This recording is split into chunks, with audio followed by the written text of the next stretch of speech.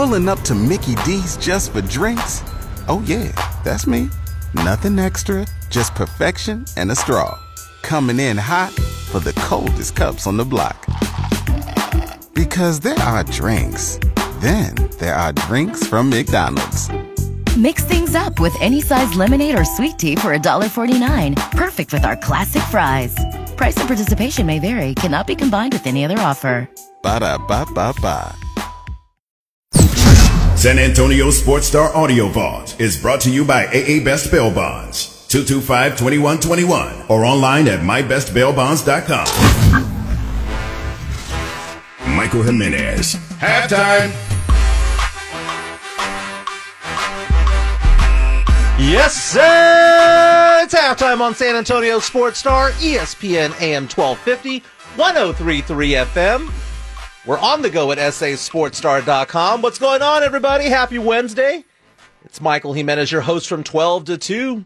We do sports, pop culture, and nostalgia here at halftime. It's a fun show during your lunch break, and my co-host today is my boss, my boy, Rob Thompson. What's going on, my man? Not much, man. I'm sitting on the other side of the studio, and it looks weird. It's a perspective that I'm uncomfortable with. This is how I know that you're a good boss, Rob, is the fact that I'm sitting in your chair. It's your show. Well, I know this, but this is your chair. You know, I was expecting to be on the other side of the studio because, again, you're the boss man. This is your spot. Your keys are over here. Your stuff is over here. I got here first, but that doesn't mean it's my chair. I mean, after you're gone, Reineagle's sitting over there. And it's been a while since we've done halftime together. So I'm going to give you a little story as to how and why we sit where we sit. Okay. When I first got here, and when you compare me to Minix, who's been here since they opened this building, when we began the Sports Star 14 years ago, or back then it was the Zone. This studio where I'm sitting didn't have a window. It was just a dark studio. And Minix had this phobia about having his back to the door, like he's a gunfighter. Somebody's going to come and try to jack him. So I guess from the get-go, he had always sat in this configuration. And then about 4 years ago, they came and put this window in, and Minix came and said, "Hey, man, you want to change spots?" Sorry, my brother. You've made your decision. I'm sitting where I'm sitting. So Minix got stuck with his back to the window. And before we had this beautiful Sports Star logo there, you know, it's kind of like being in the zoo, and you don't know if people are standing behind you watching you. Very true. And they can see what's on your screen. And the bosses will walk by and see what's on your computer screen after they put the window in. So Minix chose wisely to start and poorly to end. You know, it's funny because people walk by and they sometimes take a look inside. Yeah. And sometimes during movie reviews, they look at me a little bit weird. Joe Reineagle being the one who looks at me the weirdest, right? He gives me these looks. Today is Movie Review Wednesday. We're doing Terminator 2. T2 saw it for the first time last night. So already people are threatening me on Facebook and on YouTube about this and on Twitter. But we're live on Facebook and YouTube. You can search San Antonio Sports Star, like and subscribe, and leave a comment or two. Lots to talk about today. Lots of giveaways. I love it when we give away prizes, Rob. Sure. So we have 4 sets of concert tickets. In the 12 o'clock hour, we're giving away 2 sets of tickets to see Brooks and Dunn in concert in June at the AT&T Center. And then we have Coheed and Cambria to give away for the second hour at 1 o'clock. Now, I don't know how to give these tickets away, Rob, because you and I have gone back and forth about this because, you know, sometimes people call in and they say, you know, be caller number or whatever, and you win. But that to me is kind of boring. So I'm going to try something here. You know, the biggest song that I know of Brooks and Dunn is Neon Moon.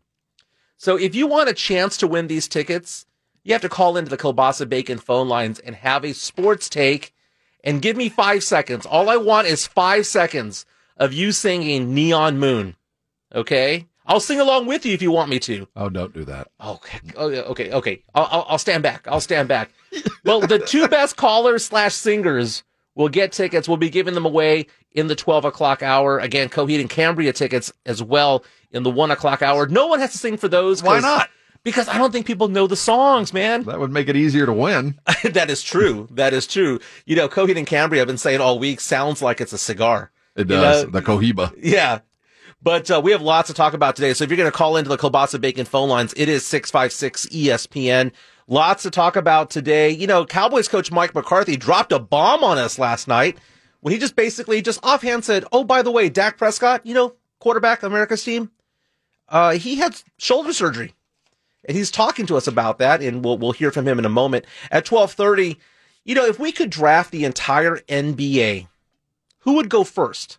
So let's say that all the NBA players are free agents, and we had a draft. Who would go first? Would it be Embiid? Would it be John Morant? Who do you got? You can reach out to us again on Facebook and YouTube about that. Also, Kielbasa Bacon phone lines are open. You know, Josh Primo continues to struggle. I'm a big Primo fan. I've grown to like him. I was confused by the pick last summer, and I'm glad that he made his way through and he started playing with the varsity squad, started playing with the Spurs, got sent back to Austin, and he laid an egg last night. Is this a big deal or not?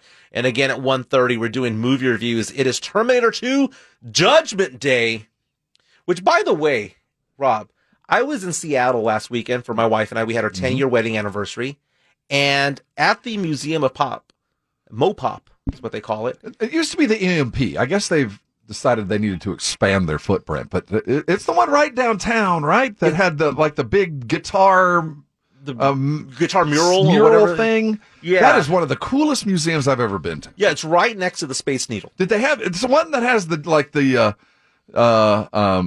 Jimi Hendrix wing. Okay, yeah. There was a Jimi Hendrix wing, a Pearl Jam wing. There was one for Nirvana. Yes. Was Yes a big deal back then there too, I think? I didn't see that one, no. But they had a horror one, a Disney one. It was very, very cool. That guitar one, 700 guitars pretty cool, put together as kind of like a statue type of thing. But while I was there, they had an exhibit that was all about sci-fi. Okay. And in there, they had the costumes to Terminator 2. You know, the T-1000 or whatever they call that metallic one. And because I had never seen the movie, but I knew I was doing the review this week, it was kind of funny that I'm taking photos of it and doing selfies with it, and I have no idea what any of that's all about, but I saw the movie finally last night. So does the museum made a little bit more sense. Now, there's been a lot of Terminator movies. Now, this is the one where they come back and try to. There's another Terminator, a good Terminator, or another bad Terminator that comes in, the Liquid dude. Yeah. It's got Furlong in it still. Yes, Eddie the Furlong's son. Okay. This is the first Furlong movie. Okay, apparently. So the first Furlong movie. And this is the one where they come back and try to kill the founder of Skynet. Is that the one? Well, they try to kill Furlong first. The whole point is they're trying the metallic Terminator's trying to kill the boy. But does the inventor of Skynet play into this one? Yes. Okay. Yes. Now I know the movie. Yes, and Sarah Connor's going after him. This is her first badass stretch. Yes. It looks like she works out. Yeah. So we'll be talking about that at 1:30. But, you know, last night, I completely jinxed the Spurs, and I apologize, Spurs fans. It's my fault. It's my fault. You know, and it's because I'm not a member of the media. What do you call what I do? Because I'm not a media member. You're a member of the media. You're not the journalist, I think is the best way to define what we do. There you go. I am not a journalist, but I'm a member of the media. Okay, because we can win awards like Rudy J won one last week, right? But he got a journalist one because that's like a special award, so he's special now. So, but as a member of the media, one of the powers that they give you, aside from you getting a microphone, is the power of the jinx. And it happens. You know, we watch football games where they're like, oh, you know, Greg Zuerlein hasn't missed a kick in 3 months, and all of a sudden it's wide left. 80% from the free throw line. Yes, and clank, right? So last night I tweeted out there, you know, the Spurs are having a good night because both the Toronto Raptors and Boston Celtics are losing at halftime. The Spurs own their first round draft pick, so we need those teams to lose. And of course, both of those teams, the Raptors and the Celtics, came back to win. And the game that I watched the most about that last night, the Celtics beating the Hawks 107-98. The Celtics were down by 12 at halftime. Just when the third quarter started, came back and immediately tied the game, took the lead and never looked back. But watching Derek White out there, 18 points off the bench, 7 for 13, you know, it kind of reminded me of what it's like for some people to see a photo of an ex or something like that on social media. It's just kind of awkward. Is it an ex when you broke up? Even still. Okay. Even still. It's just one of those things where it's just kind of odd seeing them wearing a different jersey. But Derek White looked good out there. Now, tell me, I honestly, I've only seen highlights of Derek White. I haven't seen the Celtics play at least more than 3 or 4 minutes with him in there.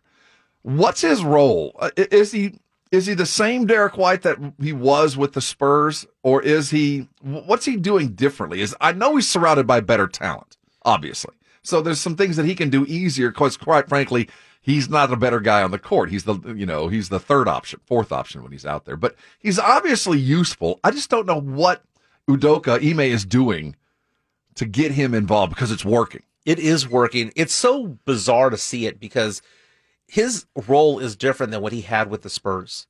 He goes in there and basically, he's not starting, first and foremost. He's coming off the bench, playing significant minutes. But really what he's the third offensive option. But he's not handling the ball a lot, which is kind of strange because, with the Spurs, DeJounte Murray handled the ball. And if it wasn't in DeJounte's hands, it was in Derek's hands. And that's kind of the way that it was. So you're seeing a lot of off-ball movement that he's doing. He's coming around screens, grabbing, attacking the basket. He's having so much success as a mid-range assassin more than anything else. Last night, again, 1 for 5 for 3. I don't understand why teams allow him to shoot three-pointers. He can't make them. And it's so funny because the announcers yesterday were saying, Derek White is, 6 for his last 30 from 3. And we're just hoping, the Celtics are hoping he's going to improve from behind the arc. I was like, yeah, well, good luck with that. That's not going to happen. He's not a three-point shooter, but for some reason, he's still given the green light to shoot 5 or 6 a game. Last night, 1 for 5 from 3, but everything else he did from inside the arc was fantastic. He played amazing defense yesterday, and I'm happy for him because that Celtics defense, that Celtics team is getting better by the day. 5 assists in 27 minutes. 7 of 13 from the field, you said it, the mid-range assassin. Obviously, he has helped them exceeding. And it's interesting that we talk about how well he's playing, and you follow that up, or prior to bringing up Josh Primo, and the way that he just seems to be lost in this mix. We spent an entire year with him sitting behind Derek White, well, half a year sitting behind Derek White, and by the time White was exited, Lonnie Walker was ready to kind of step in and fill that void. As a Primo new fan, how does this bode for you? I mean, does this feel like Primo's going to play this Lonnie Walker next 2 years trying to figure out where his space is while Lonnie Walker finally has figured it out? Or is this just about just getting in and getting reps with the starters and it's just a matter of time? It's about getting reps, man, because I take a look at Lonnie Walker right now. It has taken him 4 seasons to figure it out. Lonnie Walker is just 23 years old. I think we look at him and think that he's in his late 20s for some reason. But he came to the Spurs very, very young. Just like Josh, 1 year in. Yeah, just like Primo, and we're about 3 or 4 years away from Lonnie Walker's prime. And well, he won't, do you really believe we're 3 years away from him? Well, he won't be at the prime we will not see. It's very possible because he might have played his way out of San Antonio. I would say that right now, if you had said, Michael, what's he going to sign for in early February? Lonnie Walker was probably a $5 million a year guy, maybe a $6 million a year guy. But now, because of the stretch that he has done the last 6 games, he's averaging more than 20 points a game the last 6 games. Right now, I'm looking at him going, this guy is now going to be making north of $10 million. And if he finishes the year with a stretch of 20 to 25 games where he's averaging, because right now he's averaging more than 20 over the last 6, if he can stretch that out for a 25-game period, the dude's going to be making $14 million a year. Book it. And that will price him right out of the market here. That's right. And that's absolutely crazy because I'm looking at the free agency market, and the Spurs have a lot of money to play with this offseason, but the best one that they could possibly get might be Lonnie Walker. And it's sad because we've been talking about the Spurs needing a second star inside the team, and maybe they have one in the stables, right? Is it Primo? Is it Vassell? Is it Keldon Johnson? The one person we did not talk about was Lonnie Walker, but ever since Derek White left, Lonnie Walker has been a different type of player. He is confident. He has there's consistency to what he is bringing because the Spurs are now showing him consistency. They're showing him consistent minutes, and he's getting the ball differently. He has a different purpose on the court, and he's playing so much better because of it. And it's sad to say that because I like Derek White as a person, and he brought some very interesting things to the team, especially defensively. But this was a trade that actually benefited both teams. It had benefited the Celtics because they have a better defender there, and he's doing what they need, and it helped the Spurs out because now we look at Lonnie. If you don't think the Spurs are going to sign Lonnie Walker, why are they playing him 30 minutes? Well, here's my question to you. Is he a starter? Is he a star? A starter. Oh, a starter. Doesn't have to be. Manu Ginobili wasn't. Well, I'm just throwing. Let's not compare him to Manu. No. But if he is to stay, and you're talking about what he's been doing successfully, is scoring and being part of this offense, but he's not doing it with the starters. He's coming off the bench doing this. Is he a starter in the NBA? Or is he finding this niche that, for so many years, Patty Millsfield, and we've had others that have been that guy off the bench? Is that what he is destined to become? Or is he a legitimate NBA starter, which is what I believe? I think Lonnie should be a starting two guard in the NBA. Now, whether he fits with us, I don't know. And I would like to have seen Josh Primo take a few steps. But the good news is Lonnie got an opportunity to capitalize. Mm-hmm. The door opened up and he walked in and he did it. So that's the first thing we asked for. And first, the assignment for this season for Lonnie was get better and stack the good. Do 3 games good. Don't do up and down. Don't give me 25 one night and disappear for 2 games and then come back and do that. And he's stacking them now. And that's something that he's never been able to do before. No. But again, he is now consistent because at some point, he was the first guy off the bench now. But back in the day, he could have been the first guy off the bench. He was sometimes the third, sometimes the fourth. He would get minutes that were 15 one night and then 28 the next.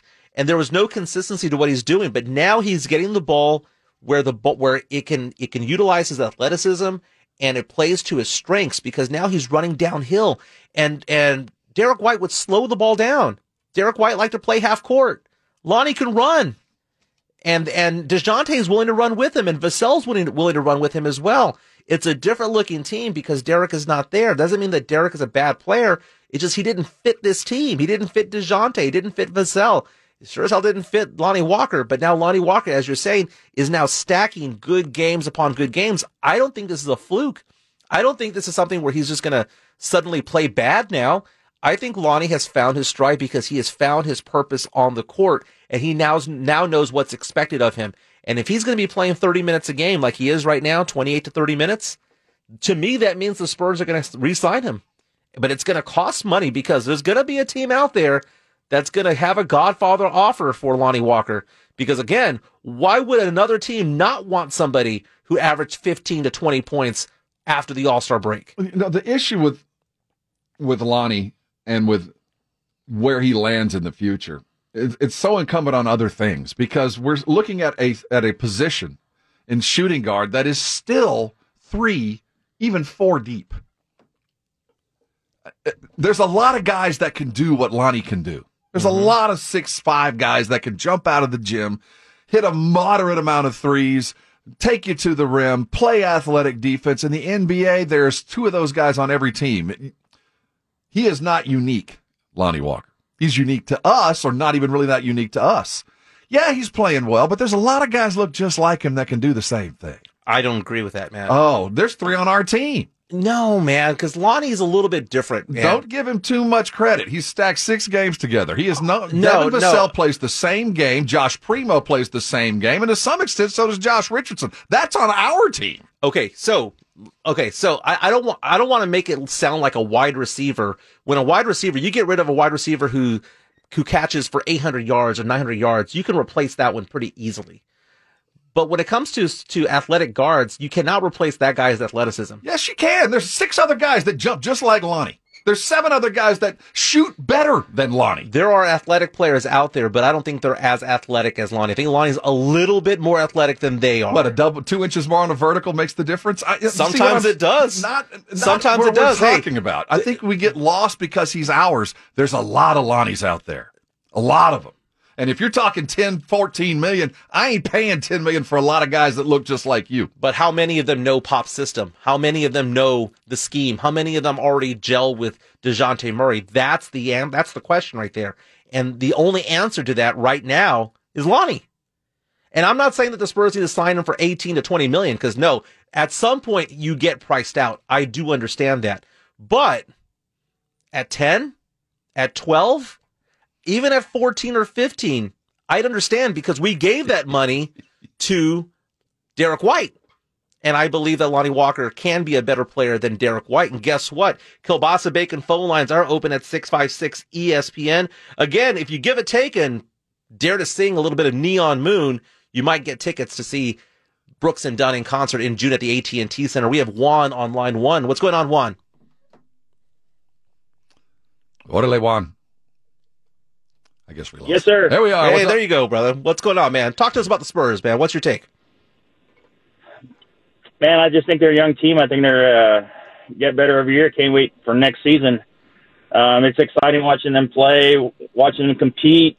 I mean, they try so hard and work so hard. It just seems like the last quarter or the last few minutes, it just falls apart. Can't get a bucket or can't get a rebound, and just seems like that's what happens. So why are you calling? What's your point here? Are you chasing Lonnie? Do you like the Josh Primo idea? If I told you Devin Vassell, Lonnie Walker, Josh Primo, Josh Richardson, Doug McDermott, of those 5, 3 are going to be gone. Who are the 2 that stay? Well, I'd say Josh Primo. Actually, guys, to be honest, I was calling for the tickets. No, that's okay. That's okay. It's a 2-parter. You got to give a take and you got to sing. So give us the take and then you sing. You can't eat your pudding if you don't eat your meat. Which, by the way, 49 years ago today, Pink Floyd's The Wall debuted. Really? You can't eat your pudding if you don't eat your meat. Is that a song on there? Well, okay. Well, I want to hear. I want to hear a little Neon Moon. So let's hear a few seconds of Neon Moon. Okay. The jukebox plays on, drink by drink, and the words of every sad song seem to say what I think, and it's hurt inside of me. Go to him. He's got it ain't never gonna end. Somebody's been singing a little bit of a. Let's get his contact information then. From a neon moon. There you go, man. That is fantastic. You're getting tickets. Well, it wasn't fantastic. You know what? It was acceptable. I've been to many a karaoke bar. That was beyond acceptable. There was a karaoke flutter there. Someone has sung that song on stage. You know what? We're going to have Raymond coming in a minute because Raymond's online right now wanting to do a verse or two of that. But man, I cannot believe the Lonnie Walker slander that you've been given. This is not slander. in 3 weeks, if he continues to do what he's doing, he's a year late, but he's finally there. Yeah.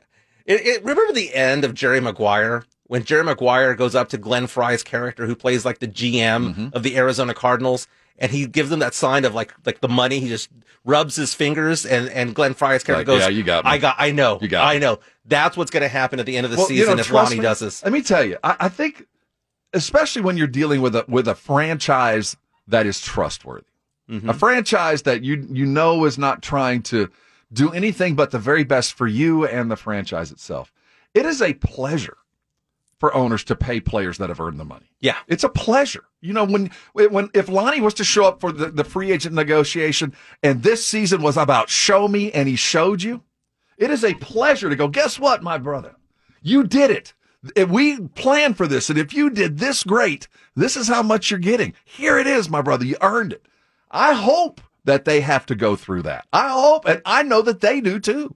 I know that Holt and I was going to say RC, who's probably above all that now, but Brian Wright are eager to pay him as much as they can because it showed, look, dude, we gave you the opportunity. 3 years later, you've earned it. Let's go do this now. You're now official. So I hope that he is there. I'm just worried that, one, he's going to outplay the slot that the Spurs have for him, or two, we're still going to deal with inconsistency through the rest of the season. Now, meantime, Josh Primo got sent back to Austin. And the thing about it is that the last 10 games, he was playing miserably. I mean, he shot 29% in the last 10 games. They sent him back last night, played for Austin, had a horrific game. Just an awful shooting game as well. And right now, I'm looking at it, and people are asking the question, is this something that we should be concerned about? But I just think that he hit the rookie wall. The rookie wall happens to the best of them. It happened to Tony Parker back in the day. It happened to Lonnie Walker. Happened to DeJounte Murray. It happened to Luka. Vassell. Yeah. It's happened to a lot of players. I'm not saying that he's Luka. I'm not saying that we brought in a Samanic type draft pick here. But When the Spurs drafted Luka at what, 19? Yes. They thought they were the smartest guy in the room. They thought they'd had him. You could tell there was a smug he worked out at the combine for like 9 minutes, and they pulled him off because he had played so well. And they went and got him, and they thought they had found their dude. Mm-hmm. They were acting the same way when they drafted Josh Primo. Like, yeah, not a lot of talk about the guy. He's young and he's inexperienced, but we see something there. There's that it factor that we know when we see. And didn't show up with Luka. And I'm not saying that this is going to be Josh Primo, but the Spurs have not built up much credibility with me. I trust Sam Presti. Sam Presti at Oklahoma City. He was after Primo, was trying to move up to get him. And when I heard that, I was like, wait a minute, there's something there, because I trust Sam Presti more than anybody in the Spurs front office at this point. And okay? to this point, there's no reason to not trust the fact that Primo can be that, because I think we've all seen the glimpses. But Oklahoma City was on a different kind of a timeline, right, than the Spurs are. And that's the thing. What is the timeline? Because Primo's timeline might be 4 years. Well, you can't do that anymore. We saw that with Lonnie. He's 19 years old. Primo should be a freshman in college right now. Okay, I know he played 1 year of college, but he skipped a year. Are you making an excuse for him or the Spurs? I'm making an excuse for both, because I think when he got drafted, we all had to come to grips with the fact that this was not going to be a 1 year turnaround for this guy. It was going to be a 3 or 4 year thing. Last night, Primo, 9 points, 4 of 19 shooting, 0 for 5 from 3, 7 turnovers in 34 minutes. Austin Spurs lost to the Legends 99-94. I'm not worried about it because, again, he's a young guy, and he's 2 years removed from high school, and he's not used to this type of travel, this number of games in a season, an 82-game season all over the country. He's not used to that, and we saw Keldon Johnson fall off a cliff as well his first full season with the Spurs. So, not too worried about it, but Spurs, baby, back in action tomorrow. 8 of the next 9 games at home. I think the Spurs have a really good chance of making this play-in tournament. And because when we come back, we're going to be talking about some teams that are falling. And one I absolutely love. The LA Lakers lost again last night. They've lost 15 out of 21. And LeBron James' comments after the game kind of startled me because it didn't make any sense to me. We'll be getting into that. Again, we have callers calling into the Kielbasa Bacon phone lines, 656-ESPN, for your chance to see Brooks and Dunn in concert, AT&T Center in June. This is Halftime on San Antonio Sports Star, ESPN AM 1250 and 103.3 FM. Take a break from the hustle. This is Halftime with Michael Jimenez on San Antonio Sports Star, ESPN 1250 and 103.3 FM.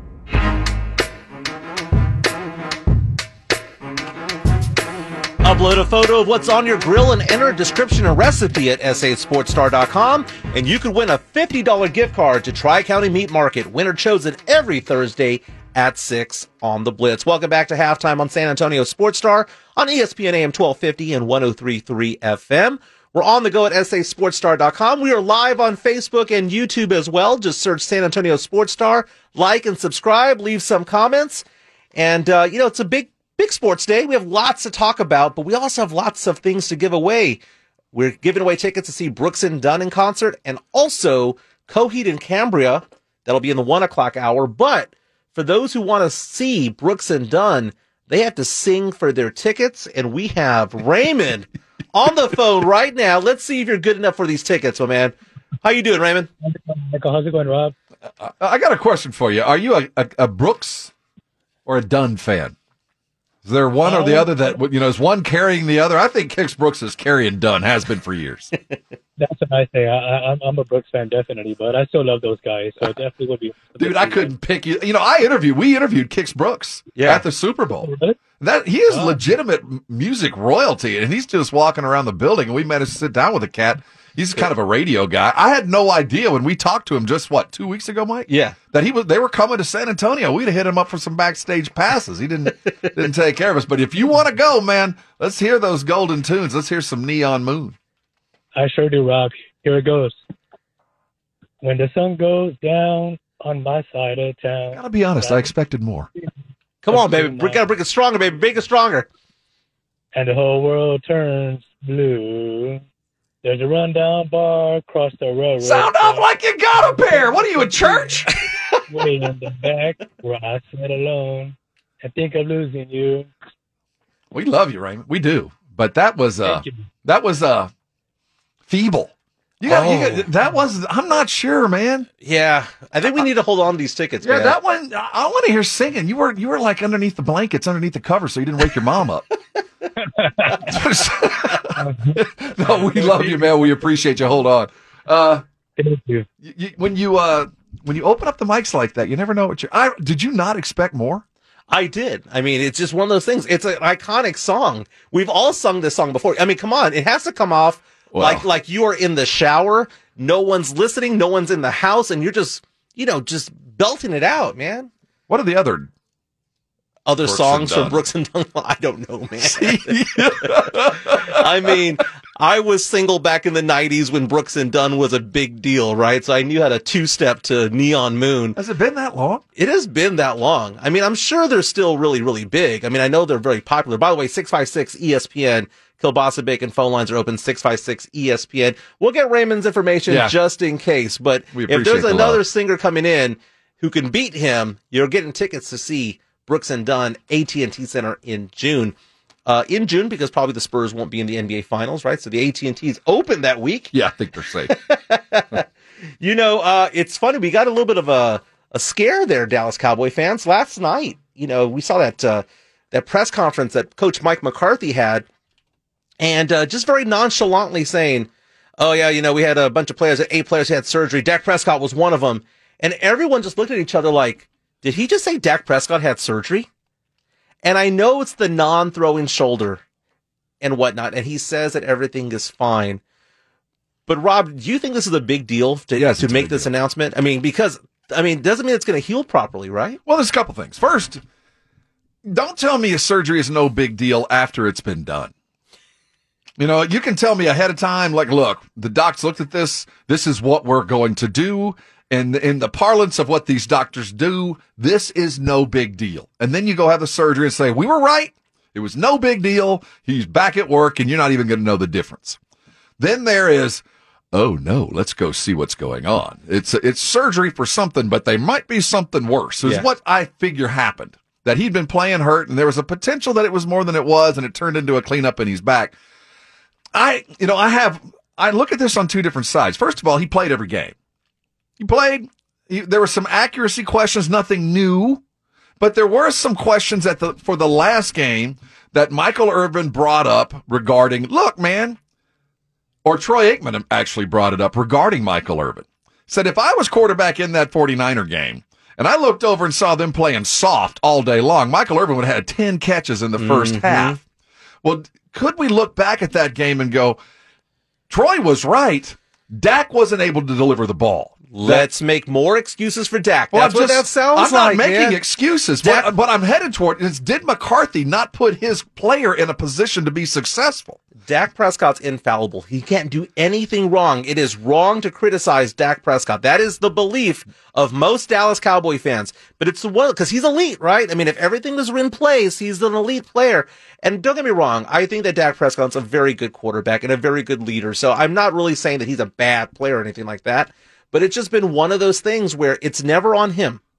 And this injury right here, maybe it is something. Maybe there was something there that prevented him from being the quarterback that he could be. But at the same time, it feeds into that narrative of, well, here comes another excuse for him. Because that's all that we ever hear when it comes to Dak Prescott. It's just another excuse, another excuse. Fact of the matter is that they did not force the ball into their playmakers. They allowed defenses to get CeeDee Lamb off the field, if you will, because... You talk about this 12-5 offense that led the NFL in points and yards. Yes. Okay, so we're making excuses for that guy. Yeah, because some of those statistics are... Dude, you jumped into a deep pool. I wasn't trying to jump on Dak. I'm just... what my concern, it goes even deepper. We saw Mike McCarthy keep running Zeke, though he knew we didn't, that he had a PCL tear. He knew, we didn't. We're trying to, why aren't we seeing more? Zeke's a warrior. We find out after the fact. And I find that's not Zeke's fault. That's McCarthy's fault. Well, let's hear from Coach Mike McCarthy saying, hey, no big deal. No big deal at all. Clean up of his left shoulder. No, I don't see it. It's not a concern. We have no concern. He's doing well. I'm sorry. We were concerned last week before, but now we're fine. I don't think so. I mean, Dak practiced. He practiced, full go, throughout. But it's just something he felt like he needed to get cleaned up. That was a very awkward press conference, because you just see Mike McCarthy just twisting in the wind, having to answer these questions about injuries, having to answer these questions about Sean Payton. Saying things like, I'm not worried about Sean Payton because I have a really good relationship with Jerry and Stephen Jones. And it was so awkward because all of the questions being asked of him made him defensive. I think Mike McCarthy did a good job, like standing up for himself and being forthcoming. But man, it was just a very awkward press conference, and he just twisted in the wind the entire time. Well, can you imagine? The last time we spoke was after a loss. And since we spoke, your chief of PR has been fired. There was this internal sexual harassment thing that's been going on forever that we didn't know. You did. We didn't. There were some allegations about his owner. You got to break the news that your quarterback just had surgery for an injury we didn't even know he freaking had. Your GM is being asked whether the three cornerstones on this team at least 1 year ago, DeMarcus Law and Amari Cooper and Zeke Elliott, are even going to be on the freaking team. Mm-hmm. That's the hurricane that McCarthy stepped into. And then you add in the narrative that a guy is being actively courted as the next head coach by your owner at some point, even though after a while the denials came, who has done nothing more than you have in his tenure in the NFL. He has one Super Bowl done with one great quarterback, McCarthy. So he stepped into a difficult situation, and I like McCarthy as much as any other guy. That one was a tough one, and I congratulate him for getting through, but man, some of this is on you as well. I wonder if this team's going to be better or worse this upcoming season, because I don't know. Cowboys, $22 million over the cap. Lots of reports out there saying that out of these four players, Amari Cooper, Michael Gallup, Randy Gregory, Tank Lawrence, that two of the four are likely gone. And let's add in one other issue that we're still not talking about, a first-place schedule. Exactly. It's going to be a harder schedule because they had a very cupcake schedule this past season. Hey, real quick, Los Angeles Lakers lost 15 of 21 games, and they are dropping like a rock, like a boulder down a cliff, because right now they're 2 games away from being out of the play-in tournament. Can you imagine that, Rob? Can you imagine if LeBron James not only misses the playoffs, but misses the play-in tournament? What did Miami look like when he left? What did Cleveland look like when he left? Looks a lot like the Lakers do now. Yeah. I mean, the destruction that he wrought, he will run from. It's so easy to blow him up. I watched a little bit of the game last night. He alone was standing against, he was one of the mighty 300. I mean, he alone fought that fight. Nobody else on that Lakers squad fought last night. For whether it was Vogel pulling him out, and I know a lot of the points that LeBron pulled in were garbage minutes, but at the end of the game, did you see who had to guard Luka? The 37-year-old LeBron. Now, Luka was eating him alive, but Vogel, the best you could do is a 38-year-old man against Luka at the end of a game on game 40 of the season? Now understand, LeBron leads the league in walking and has been for many, many years. Have you seen that stat of the player that walks the most on the court? It's LeBron. LeBron only plays offense, and he plays no defense for 3 quarters, and then they ask him to play D at the end of each game. That's the way that he plays. After the game last night, he said that the team still has a chance, and says, quote, until you bury me 12 feet under, then we've got a chance. So you stomp me out, right? 12 feet under? I mean, is he that tall that 6 feet wasn't enough? You have to go 12 feet when it comes to LeBron? But they're dropping so fast. So right now, they're 2 games away from dropping out of the 10 spot. Spurs right now are 2 games away from getting into the 10 spot. So they might pass each other up in the next month or so. Well, very fascinating because, again, the Lakers have lost 15 of 21. And by the way, last night, the Brooklyn Nets also lost to the Raptors, lost by 1 point. It was weird seeing that starting lineup because that starting lineup for the Nets last night had LaMarcus Aldridge and Patty Mills in silver and what do we call it, gray and black. It looked a little bit familiar. Almost worked. They had lost to the Raptors at home by 36? Yeah. They go up to Toronto and squeeze it out. It looked a little silver and blackish, and LaMarcus and Patty played well. I was impressed with the with the game, if not the outcome, with the Lakers and also with Brooklyn. It's easy to throw dirt on them until we see Anthony Davis back.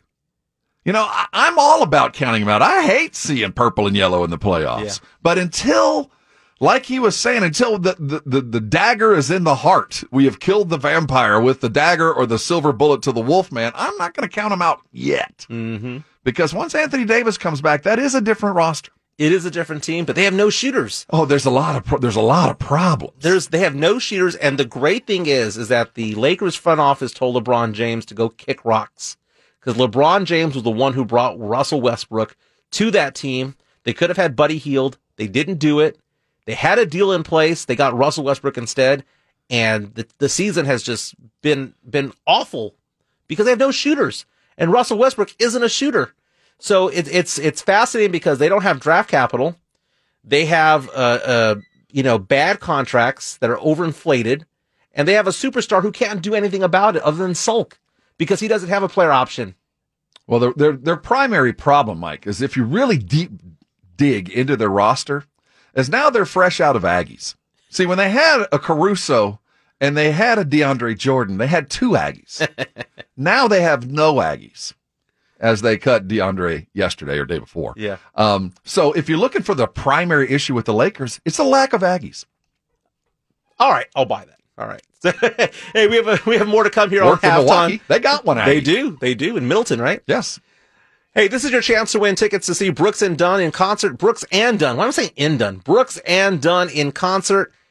AT&T Center in June. Call 656 I think we ESPN. should ask our callers to name other Brooks and Dunn songs. What if we gave them a list of songs and they had to pick out the correct title of a Brooks and Dunn song? We'll figure this out on the other side. But again, if you want to have a chance to win tickets, we're giving them away in the next 10 minutes. Call right now, 656 ESPN.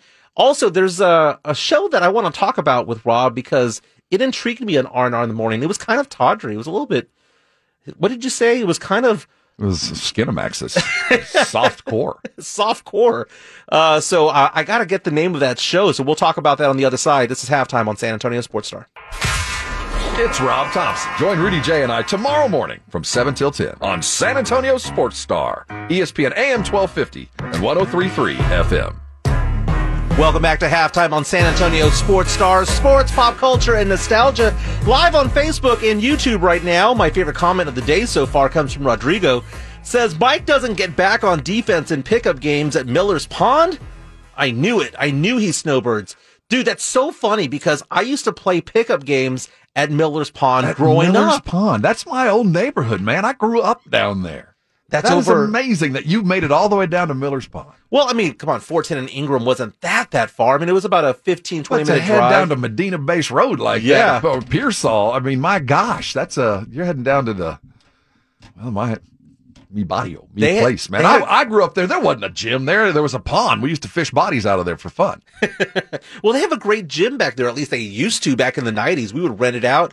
We'd have men's league basketball games there. It was good times, man. But Miller's Pond, I loved it. And I was a good player, man. I was telling Jeff Garcia from Locked On Spurs at Ken's 5, I wasn't a great player. I was a decent basketball player growing up. But back in 1996, when San Antonio hosted the NBA All-Star Game, they had a 3-on-3 challenge over at the Henry B. Gonzalez Convention Center. Mm-hmm. And when it came to 6'2" and under the age of 20, that category, me and 3 of my friends, we won that league. We won the All-Star celebration thing. You know, we won like 6 games to make it happen. A 3-on-3 tournament down there? Yeah. You play in the courthouse there behind the parking lot behind the courthouse, or was it the one in the convention center that was put on by the NBA? It was put on by the NBA. Hoop It Up by the NBA. Yeah, it was good times, man. Those guys were my competitors. I know we're going to give away some tickets. I want to talk real quickly. We do this more professionally. David Ayler, for those of you who know, Dave Ayler is a producer, an engineer, a radio guy through and through that's been working across the street for a long time.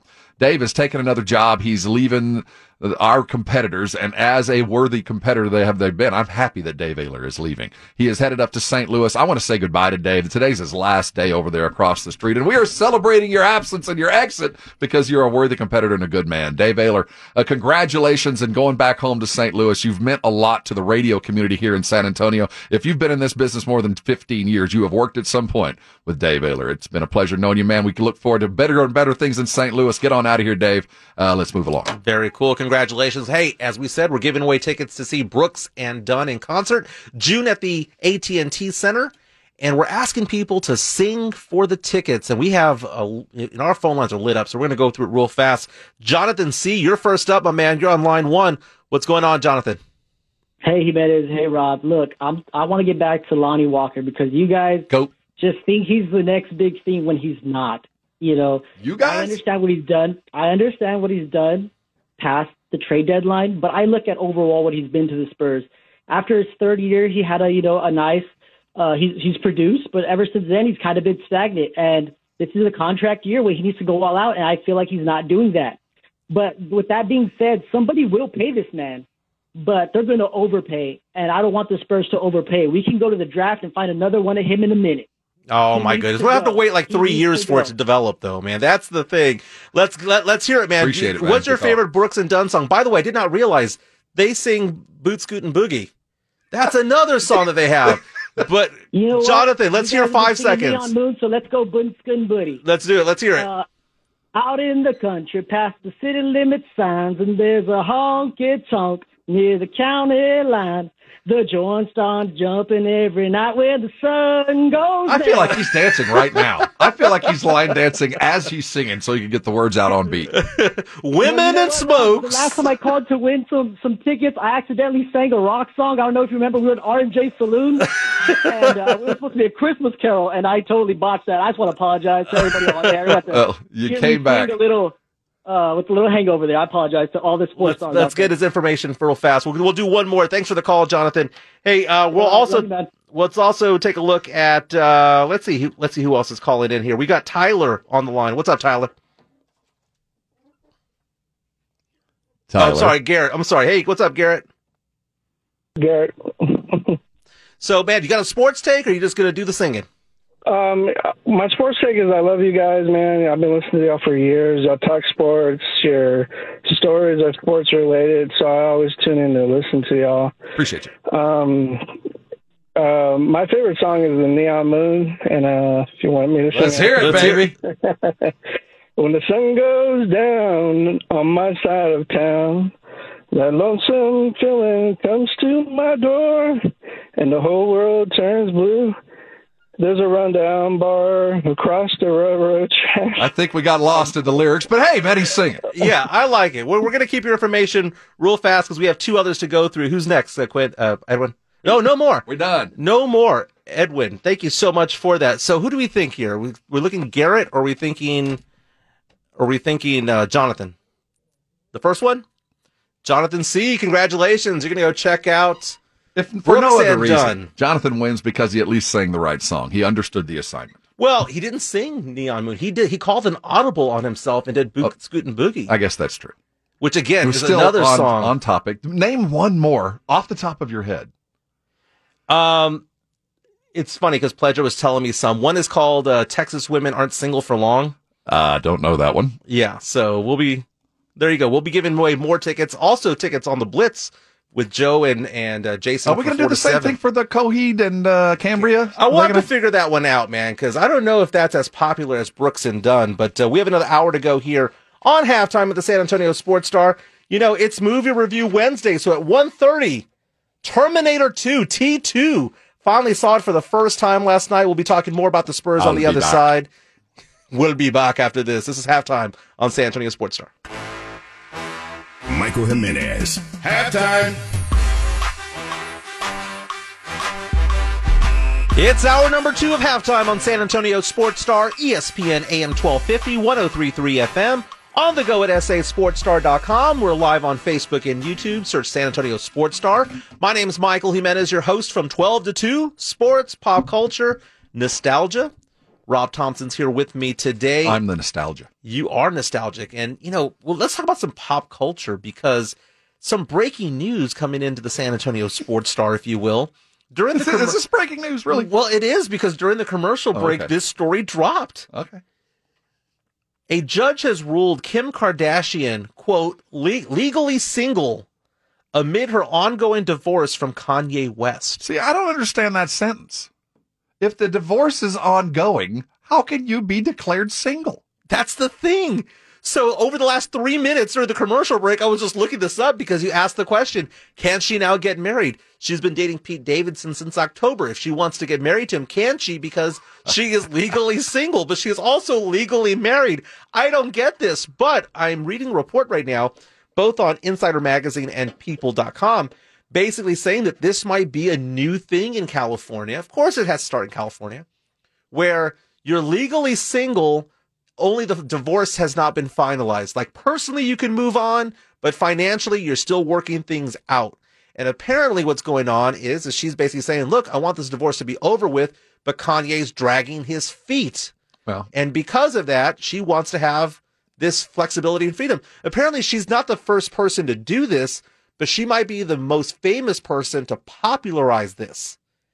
Fascinating. This is one of those few big divorces where both of them are leaving with a lot of money. Mm-hmm. And I don't know what the difference in monetary worth is between the two, but I figure they're both in the same ballpark before and after. I would say so. And they have 4 children, North, Saint, Chicago, and Psalm, ages 8, 6, 4, and 2. What were their names? North sounded like Wordle clues. North, Saint, Chicago, and Psalm. Is North a male or a female name? I believe North is a female name. And is Psalm, I'm not sure, I'm not talking about who it was assigned to, but beforehand, if you were going, Psalm, that's a boy name.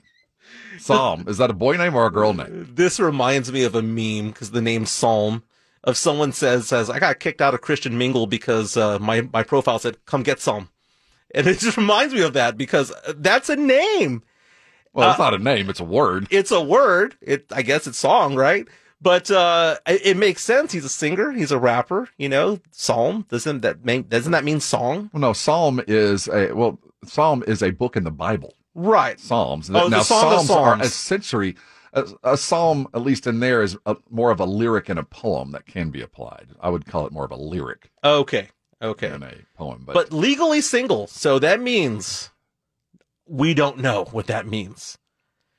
I mean, I get it. Because there are some people who drag their feet, and some people say, hey, I want to get divorced right now. I am now legally single to do single things. But I think that wrinkle in there of, well, what about getting married? What about entering into contracts? That's so, I'm so fascinated by this. I will be reading up on this later on today. I wonder what this means in the soon-to-be stalking case that Kanye's going to have to deal with as they charge him with this. It appears to me he spends a lot of his waking time. I saw a picture with his latest girlfriend who looks exactly like Kim Kardashian, and he can't seem to let this Pete Davidson thing go. Yes. And now that they're divorced, I wonder if the restraining order is imminent. Yeah, I saw a caption the other day that said, you'll never find another one like me. And then they show the photo of Kim Kardashian with this girl. They look identical to each other, with the same hair, with the same body dimensions, with the same dunk. Yeah, the same glasses. Yeah, there was a second Kim Kardashian out there, and Kanye West found her. It's a fembot. She's not human. Oh, she isn't. It reminds me, man, there was this time I had a friend of mine who got divorced. Oh my God, it's been about 15, 20 years ago. And the next person that he was involved with looked identical to his ex-wife. Well, everybody's got a type. It was beyond having a type. This was identical. Like, we couldn't tell the difference between the two. Why would someone do that? Everybody's got a type. You fall back on that type. I know that I've gone through your exact story 15 times in my life. With a divorce, after the divorce looks exactly like. Mm-hmm. It's common. Everybody's got a type. You fall back to your comfort zone. Interesting. Hey, while we're on some pop culture topics, you were talking on R&R in the morning. Gonna be honest with you, man. Oh, man. I have not laughed so hard at your show in so long. again, it's a funny show. You and Rudy do a fantastic job together, but you, Rudy, and Pledger were just cracking up because you were talking about some show that you were watching. Was it Netflix or where were you watching? It's a Netflix show called The Great. And I just was looking for something to. We had watched basketball last night, and to keep peace in the house, it was 9:00 or 9:15, and I told my wife, "Is there anything you want to watch?" She went to Netflix and says, "Oh, I've read about this. It's the same." And I read the description of the series, and I thought I read farce. I thought I read it was a comedy, but it turns out it's just a ripoff of Bridgerton. It's set in Russia with Catherine the Great marrying Peter the Great's son. And there is some historical facts that are true, but it really just turned into a skin-a-back sex romp after about 20 minutes. So obviously I'm interested.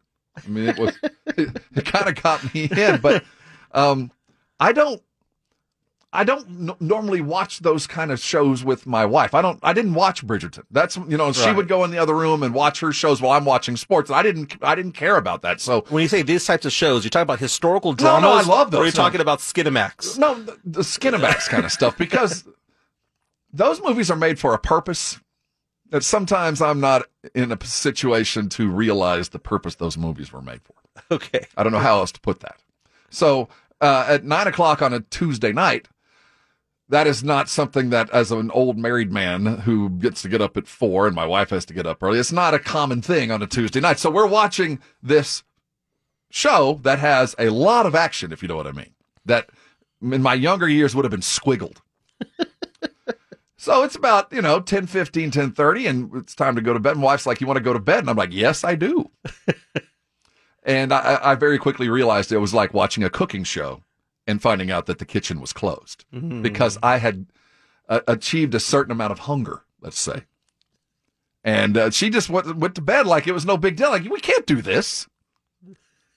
We can't do it this way because, I'm a visual type. I'm a visual type. I'm a visual learner. Dude, the way that you wordsmith this is amazing. It's a tap dance for sure. I just felt like I had been, it was not, if I'd have known what I was getting into, I wouldn't have turned it on. I heard a phrase while I was in Seattle, someone who was giving a tour of the underground in Seattle. They used the phrase negotiable affections, which is basically negotiable affection. Yeah, which basically means you do this, you do that, I get this, that type of thing. Kind of a quid pro quo thing. Yeah, so I asked my wife the other day, I was like, negotiable affection, because she laughed at that term. But how would a tour guide throw in negotiable affection into a tour? Well, it was talking about the fact that the city of Seattle was built over all those tunnels. Yeah, was built over the tunnels, but above all that, it was financed by a madam, and basically the Great Fire in Seattle in the late 1800s, early 1900s, that there was a run on the banks. And long story short, the only one who made money, that had the most amount of money and the most amount of property there, happened to be the madam of that town. And it's called a negotiable affection, is what they were calling it. It was their way of saying quid pro quo. You give me money, I give you affection, or whatever the case may be. But I started using that term with my wife, just kind of tongue in cheek. I like that, though. Negotiable affection. Negotiable affection. I'll rub your back for half an hour. Come on, we'll make this happen. Everything can be had for a price. It doesn't have to be monetary. It's not monetary. No. It could be cooking. It could be cleaning the house. It could be whatever. We are all in that category. Absolutely. Because, again, Rob, you are married, I am married. And it's so funny. We talked to Pledger, who's never been married, and he hears our conversations, our stories, and goes, why would I ever want to be that? Why would I ever want to get married and to have a negotiable affection, and it's just true. That's what happens, it's just. See, for those of you that are unmarried, when you're about to take your oath, take the vows, whether you're in front of a JP or at your church, there's going to be somebody that's going to walk up and hand you a manual. We don't talk about it. And you're going to get this manual. And all these things that we're talking about now, they're in the manual. Mm-hmm. But somebody is going to hand you one right before you go, I do. And then you're going to open it up and say, I might not have said I do if I did this, if I knew this. But there's a manual that all of us married men have put together over these thousands of years that we've kind of put for the next generation. These are the things you want to do, you don't want to do to make this happy. It's up to you to abide by them. There's a point system. That does exist. You do laundry, there's a point system. You do dishes, you cook, you do whatever. There's a point system for negotiable affections, for various things. For negotiable affections, or for guys' night out, or for, a weekend trip with your friends. It does exist. And I understand that manual. It's been laminated. Mm-hmm. And the second that Pledger tells us that he's going to get married, he says, I do. No, we're not allowed to hand it to you until you're literally at the place where you're getting married. We don't want to give you a chance to run, and we really don't want to give you a chance to even read it. We're just going to make sure you've got it. And then when you've done the deed and you've signed the contract, then you get to open it up and you go, so this is the small print I've been speeding by in my I agreements. So if I'd have seen this, I might not have agreed to all of my history being available to the entire world. See, we wait until you're actually there, and you're going to go ahead and click OK because you're ready to download the app. So it's the same thing here. You're going to click OK, and then you're going to realize, can I change my settings? No, you really can't. And we act and sound like we are opposed to this. No, we have become comfortable in these walls. It's kind of like the Shawshank Redemption and Red saying that we get attached to these walls. We depend on these walls. We live on these walls. We want these walls. And that's what it is. Because if I was ever single again, and Rob, if you were ever single again, that might be fun for like a week and a half, and we'd be in a gutter somewhere for the rest of our lives. I've lost the ability to take care of myself. It's no longer possible. It's sad but true. You're a house dog. Well, I tell this. I tell this story a lot. It's been a couple of years ago. It was a Thanksgiving, and all of the wives were complaining about their husbands over and over. And it was my wife's turn. So she turns, and my mother, of course, the matriarch of the family, and she goes, your son continually takes his socks off and leaves them on the coffee table. Your son. And my mom turned to him and said, you've had him longer than me. It's your fault. Which just goes to show that no matter who it is, I'm no longer capable. The wedding song that my wife and I had was called I Love You by Climax Blues Band. And if you don't know the lyrics to that song, it's basically saying that she rescued me from the gutter. And now that I think about it, I was not a catch. She completely... I think we can all say that. Yeah, she completely missed out. Because I'm a relative catch now, Rob Thompson. In your own humble opinion. In my own humble opinion. I'm a better catch now than I was 10 years ago. Because 10 years ago, I was picking up in a car. You got more zeros in your bank account. Well, and I actually have a car that starts, because the car that I had back then, I would have to pop open the hood, and I'd have to shake the battery. It was so bad. We've all been there. The seats were all ripped up. It was bad. I was off a divorce from a few years past, and I was in a bad state, and she did rescue me. So, that's why I put up with a lot. Negotiable affection. Negotiable affections. That's the word for the day. Yes. But speaking about negotiations, it's going to take even bigger negotiations to get baseball season back on track, because right now it looks like we've already lost some games already. The announcement was made yesterday that the first two series of the baseball season were canceled. And to be honest with you, Rob, didn't matter to me, man. Are you assigning blame? When you see this happening, is there one side that you look at as the reason or the fault? 99% of the time, I agree with the players. But when it comes to baseball, those guys have it pretty good. And I understand that they don't want to give up ground. I understand that they worked hard, the players committee and all that stuff. They worked hard to get what they've got, and they want to expand on that, because no one wants to give up what they've already earned. I get that. But when you take a look at what the NFL players have when it comes to guarantees, when you take a look at what basketball players have when it comes to guarantees, the Major League Baseball players have it easy. So they should quit because they're better. They got it better off than the other three leagues? No, they shouldn't quit, but they have no leverage because they're not going to get public support from this.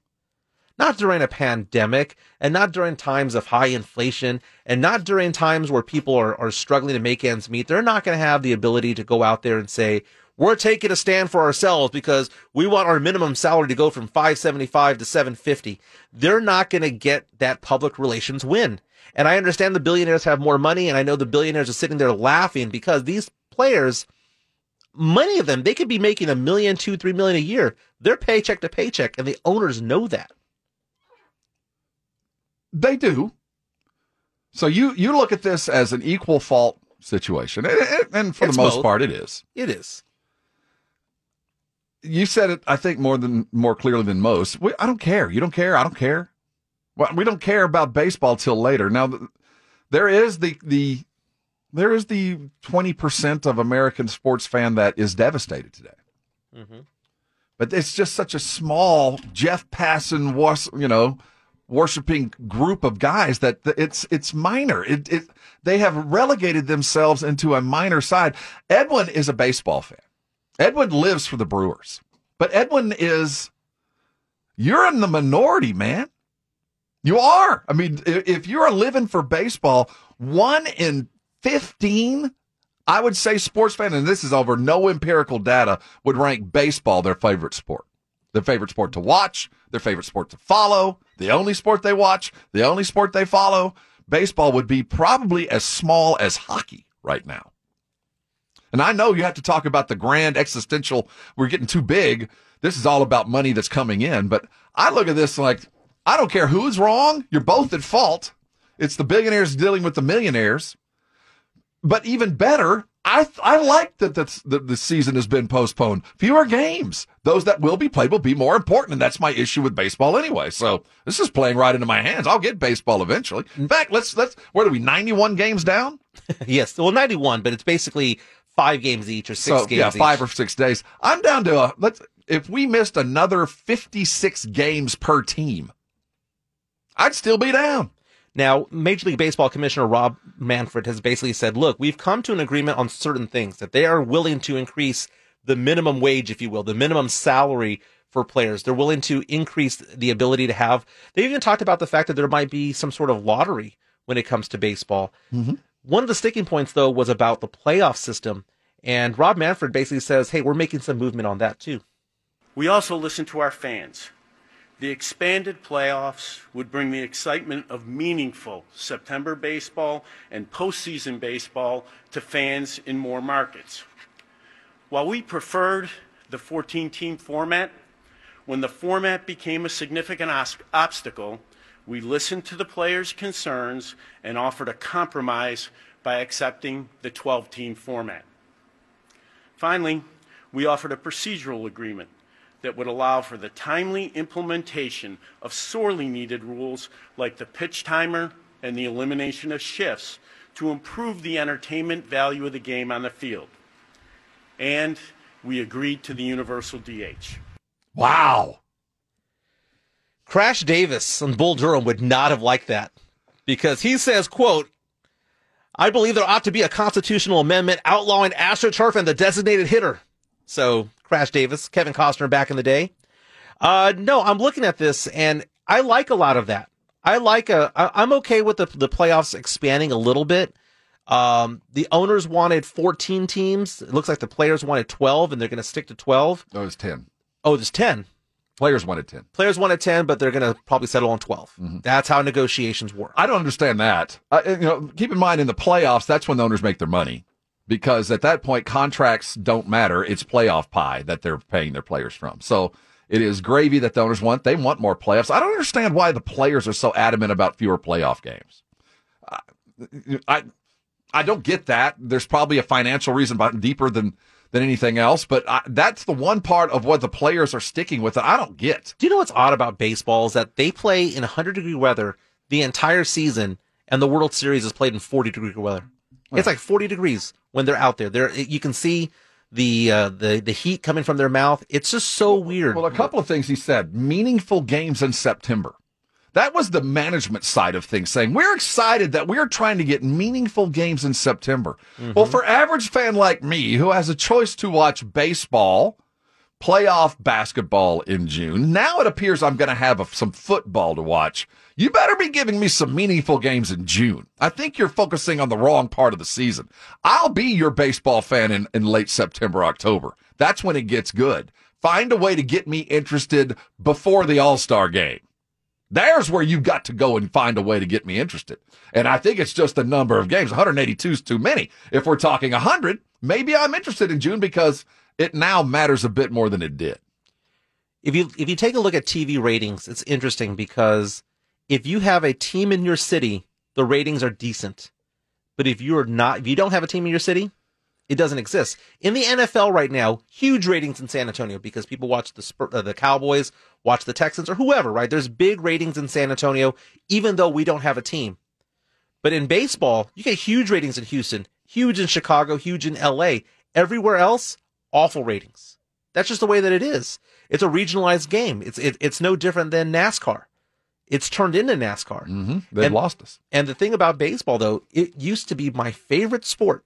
Growing up, I was a huge baseball fan. I've got 40,000 baseball cards from the 80s to prove it. I was a big fan.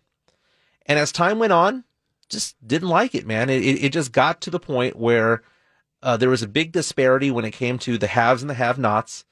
And they're talking about that. You know, commissioners basically saying that, hey, we're trying to make sure that there's a competitive balance, but the players don't want that. It's just, I don't know if that's true or not, but it's... I want to say something. When you hear competitive balance, what do you think that means? What in the grandest scheme of professional sports, when you hear we are trying to achieve competitive balance? The NFL did that in the 90s. Well, tell me what you think. What does that mean to you? Well, what it means to me and what it means to an MLB commissioner might be two different things. But what my concern here is everybody hears these terms that can be defined by our own experience. Right. And it doesn't mean the same thing to me as it does to you. And when we're negotiating, we have to always be on the same page or we're really not negotiating. So when you come to me and say, I am trying to preserve and to maintain the competitive balance of Major League Baseball, what do you think the competitive balance is? Is it wins and losses or is it money? I'm not sure because there was no competitive balance to begin with. So what are they preserving? You know, because you take a look at it, you have some teams that outspend the lower end teams by 3 or 4 times the amount, you know, and it's, you know, you have a $40 million team and a $160 million team. And that's what I don't like. The NFL was like that. It was an arms race in the 90s. It was the Niners. It was the Cowboys. They outspent everybody and they got a lot of rings because of it. Well, there's a lot of teams that spend a lot of money. Just because they spent money doesn't make them good teams. Right, but Edwin's Brewers aren't going to be one of the big spenders out there. That's never going to happen. No, the small market teams are always going to be in this situation. But what my concern is when I hear competitive balance, what I personally hear is there is this X amount of money that we're all getting. Some of us as owners try really hard to win. Others of us as owners like having a team, but also like having that guaranteed bit of money, and I'm never spending over X. I'm getting $100 million in TV. I'm just making these numbers up. I'm getting $100 million in TV and revenue coming in. I have a payroll that will never exceed 80% of what's coming in. I'm always pulling 20% of this gravy in. And if I'm losing, I don't care. This is my family trust. I inherited this. I was born to this. I'm not selling the team. I'm not moving the team. This is our personal T-bill.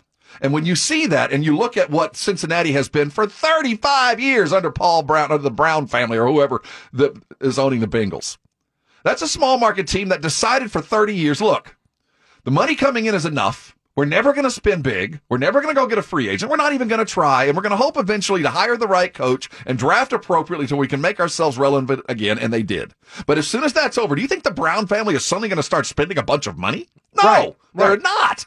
So the competitive balance to them is don't take away the money that I'm guaranteed. You're trying to take more of my money that I'm guaranteed. I'm still going to make money no matter what, but we need rules in place to protect me from myself and other owners. That's what I hear when I say maintaining the competitive balance. It's not about wins and losses. It's making sure that I take home 20% every year. And that's the sad thing that we're hearing. We heard this about the Dolphins with Brian Flores, that teams are not trying to win sometimes. So when I hear this, I fall on the side of the player, no matter what. Now, in the NBA, they have not only a salary cap, but they have a salary floor as well. And I wonder if baseball has something like that, or they should implement it if they don't, where you have to spend at least a certain amount of the maximum cap. And they have that in the NBA. I would like to see that if it doesn't exist now. I would imagine every negotiated agreement between a union and whatever has a floor. I would assume that, just like a minimum wage. You got to raise that floor, man, because yes, but are owners going to vote to raise their payroll? I don't think so. That's when I'm hearing this, I hear competitive balance and we're offering this and we're doing that. All I hear is you're trying to take away more of the money that I believe that is mine, that I'm going to get no matter my team wins 180 games or no games. I'm still getting this money and you're trying to take it away from me. The competitive balance is in flux. Well, I mean, take a look at this. The lowest spending team last year in payrolls was the Baltimore Orioles at $42 million. The Cleveland Guardians now at $50 million. The highest, the Dodgers at $266. The Yankees at $205. Right. And here's my There's argument a problem there. with that. There is. Why should Baltimore fan be stuck with that? Why should Baltimore fan, we're so afraid of franchises losing. How bad has Baltimore been for the last decade? Yep. I mean, horrific, terrible. And you know what? The owners of the Ravens or the Baltimore Orioles made as much money last year as they did 10 years ago in percentages. They made just as much money whether their team was good or bad. They don't care. They don't care. Don't affect my competitive balance. What are you talking about? Be a good owner or get out. If you can't afford the boat, sell it. You know, Chris Gonzalez on YouTube makes the point that the Rays have 2 World Series wins with a really low roster. And then what happens? They get rid of all their players. They turn into a farm team for the Yankees. But they're good managed. They're a well-organized, well-run baseball organization. They're a terribly owned team. Man, we got Rob fired up this segment. Hey, we're going till 2 o'clock here on Halftime. When we come back, it is Movie Review Wednesday, Terminator 2, Judgment Day. What is my judgment when it comes to this Arnold Schwarzenegger classic? And also, we're giving away tickets right now to caller number 5 to see Coheed and Cambria at the Whitewater in concert in July. That's over in the New Braunfels Canyon Lake area. Special guest is Dance Gavin Dance. Call into the Kielbasa Bacon phone lines. Caller number 5, 656 ESPN. This is Halftime on San Antonio Sports Star. It's Halftime with Michael Jimenez on San Antonio Sports Star, ESPN 1250 and 103.3 FM.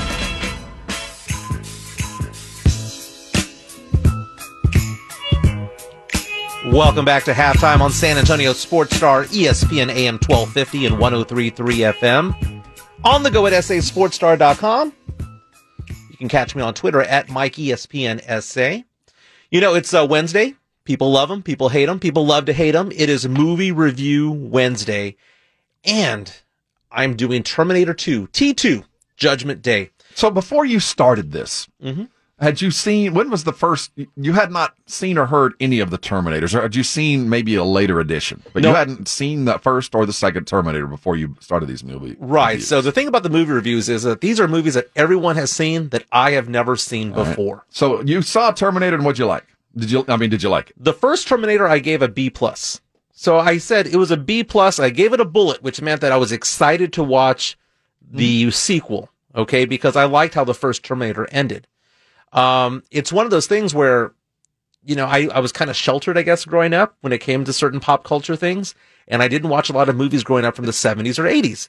So it's funny because people look at me and go, "Are you serious? I know. You've never seen Terminator or T2?" I'm like, "No, dude, I never have." Now, before you give your review, my memory of Terminator 2 was that it was actually better than the first, that it was one of those few where the sequel exceeded expectations. Now, I wasn't a huge fan of the first Terminator. I enjoyed it, but I saw Terminator 2 and I thought, novel. They took the idea and ran with it. We got another Terminator. We got another character. They turned Arnold good because he had to, you know, all this.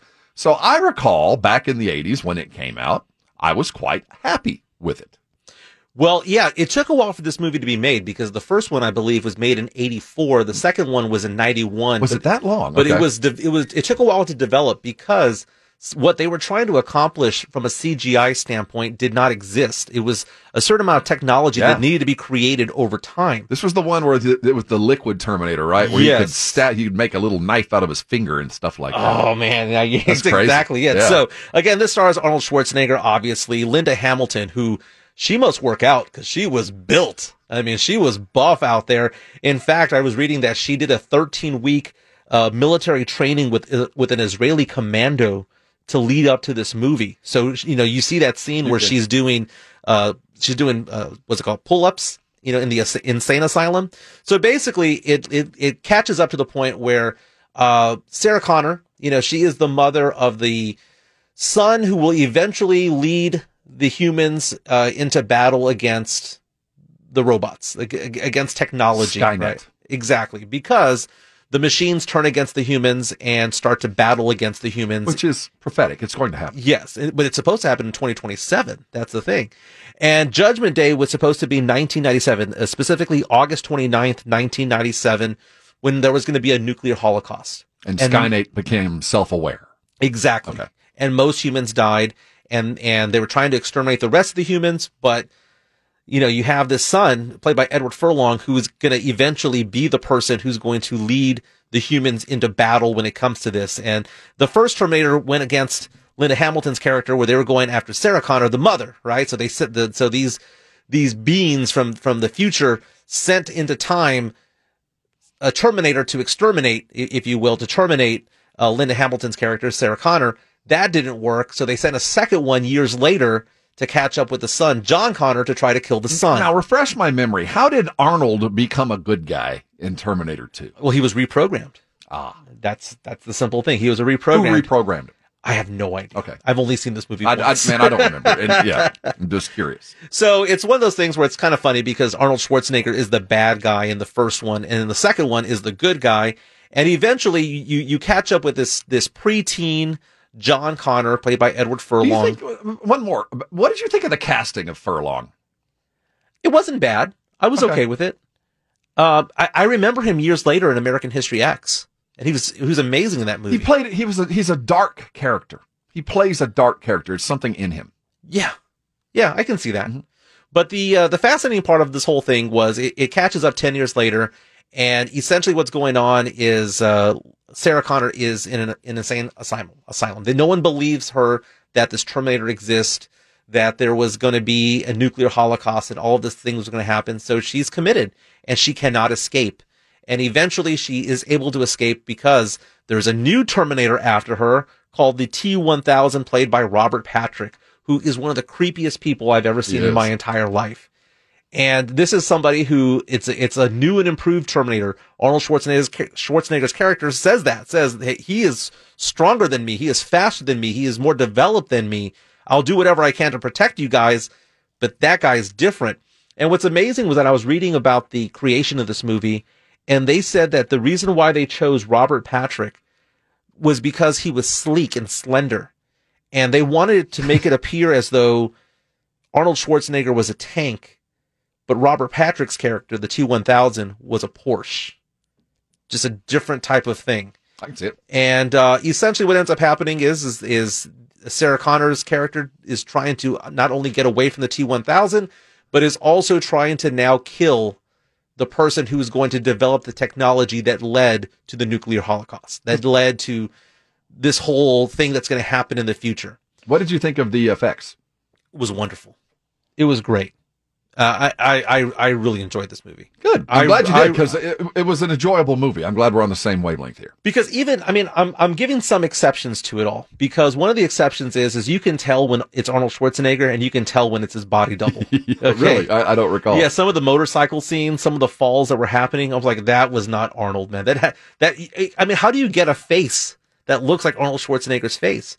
But the thing about Robert Patrick's character, because, he didn't, just that look, that piercing look, but then also doing the things where he's trying to go to the foster parents and he's trying to talk to them and be real nice. He was just evil in a weird way. He was just a very straight to the point kind of machine. And like you said, he could turn his fingers into blades. He could turn them into swords and things like that. And it was so cool. Now, when it comes to a rating though, I have not given an A+, I don't believe, in any of the reviews that I've done. This had the makings of an A+, but I'm not going to go there.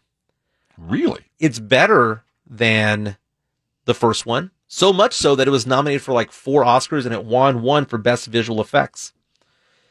I'm going to give it just a straight up A.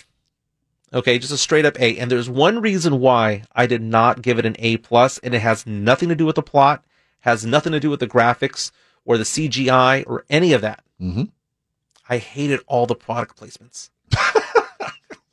Dude, it was very 90s feel to it, didn't it? There were 6 Pepsi commercials in there. Just walking around. It's one thing for it's subtle, like they're holding a soda or whatnot, but it was so awkward. It was billboard signs. And there was one for Subway, when Subway had their old logo. But I was like, aside from that, but it was different. The other thing about it is that you can tell it was a big budget because at the time, Rob, this was the highest, the most amount of money ever spent in a movie, and it made 5 times that amount. And it's still, when you adjust it for inflation, one of the top 10 biggest movies of all time when it comes to a rated R movie. But it's just one of those things where I looked at it, and some of the things that made it hokey the first time around, which that was kind of endearing, went away because it was big budget. Right. Do you know what it reminds me of real fast? It reminds me of whenever you listen to a band who has a demo tape and there's something there and you can see the talent, you can hear the talent, but then when you put it into a big studio and you're like, okay, it's better, but it's not as grunge. It's not as, it got too polished. It got too polished. Packaged, incorporated. And that's what this movie was. I'll give it an A. I think in most people's eyes, it was a good movie. I don't think it's one of the greatest of all times, but it spurred how many more Terminator remakes have there been? There was those two. I think they made one more with Furlong, right? Yeah, and I think the new one that's coming out is also, or the one that just came out also had him as well. And then, but we've had 4 Terminator movies now, or are we up to 5? I think we're at 6. 6. And we're talking about over 30, 40 years. It's one of the greatest movie franchises of all time. And one of the funny things is that people will sometimes flag me down about these movie reviews and go, well, you gave this movie a B+ and you gave this movie an A, so therefore the A is better than the B+. No, sometimes you have to rank them according to the genre that they're in. For an action movie, for what it is and the genre that it's in, it is an A. But it doesn't mean that I think it's better than Scarface. Maybe it is. I don't know. No, it's not. But let's not go too far. But they're in the same vein. Yeah, it was a good time. So I have no idea what I'm going to watch next week. But my wife was a little bit upset that T2 was on, but she enjoyed it. Ultimately, she was like, I remember seeing this growing up, but she was like, I haven't seen it since then. It's been 30 years. So you got a fan on here, Rodrigo Bravo. Furlong did not show up again except for a CGI recreation. Oh, okay. It was so strange. I always thought of all the casting decisions made in these when they went to a female Terminator in the later versions. Yeah. The Furlong casting I always thought was odd. It just never really seemed to fit the movie to me. I don't know what they were chasing with him because he has this dark persona that he can't act his way out of. You're never going to see Furlong in a happy movie. Yeah, I mean, American History X, he was in Detroit Rock City. That's actually isn't too bad. That was funny. Those were, but it's just one of those things where you're right. He is a kind of a dark character, but he wasn't an actor. That was the first thing he had ever acted in. They found him at a Boys and Girls Club. It's one of those things, one of those stories that you hear where a casting call, they're looking for someone new, and they saw that face and thought, that's the guy that I want. That's the kid that I want for this movie. Very bizarre how that all happens. You hear that with singers. I hear like Toni Braxton was discovered at a gas station. I read a long time ago how she was singing to herself and someone said, are you a singer? You hear these stories. It's so weird. But and again, she would go on to break up the Dallas Mavericks. Yeah. It was Jason Kidd. It was Jamal Mashburn and Jimmy Jackson. God, that was the original Oklahoma City trio, man. The trio there, man. That when it came to Durant and Westbrook and Harden never winning it back in the 90s, Mashburn and Kidd. Those guys should have won back in the day. But we're going to put a bow on the show on the other side. Also, this is your last chance to win tickets to see Coheed and Cambria in concert. Call 656-ESPN. We're looking for caller number 5, 656-ESPN. This is Halftime on San Antonio Sports Star, ESPN, AM 1250 and 103.3 FM. This is Jason Minix. You're listening to San Antonio Sports Star, ESPN 1250 and 103.3 FM. This is Halftime on San Antonio Sports Star, ESPN, AM 1250 and 103.3 FM. This has been a fun show, but we have some breaking news coming into San Antonio Sports Star. The NBA has fined DeJounte Murray $20,000 for his ejection from the game the other night for throwing the ball at the official's legs. This according to Jeff Garcia from Locked On Spurs and Ken's 5. I think he had to pay... He was willing to pay $20,000 just to get off that court. He had seen enough of Ja in a variety of methods. He'd seen the bottom of Ja's feet. He'd looked squarely at Ja's ass as he flew by him. He got tired of it, threw the ball, and went home. He would have gladly paid $20K to just go back to the room. I mean, how are they both all-stars, man? I mean, they both are all-stars. Obviously, John Morant is great, but when it comes to breaking news, we got tacos. Reinigle just walked in holding bag of aluminum wrapped food. What do we got here? Tamales? Very nice. Man just dropped these off. Oh, from a listener. All right, tamales for the Blitz. It is more than Carolina Teague that gets gifts here. That's amazing.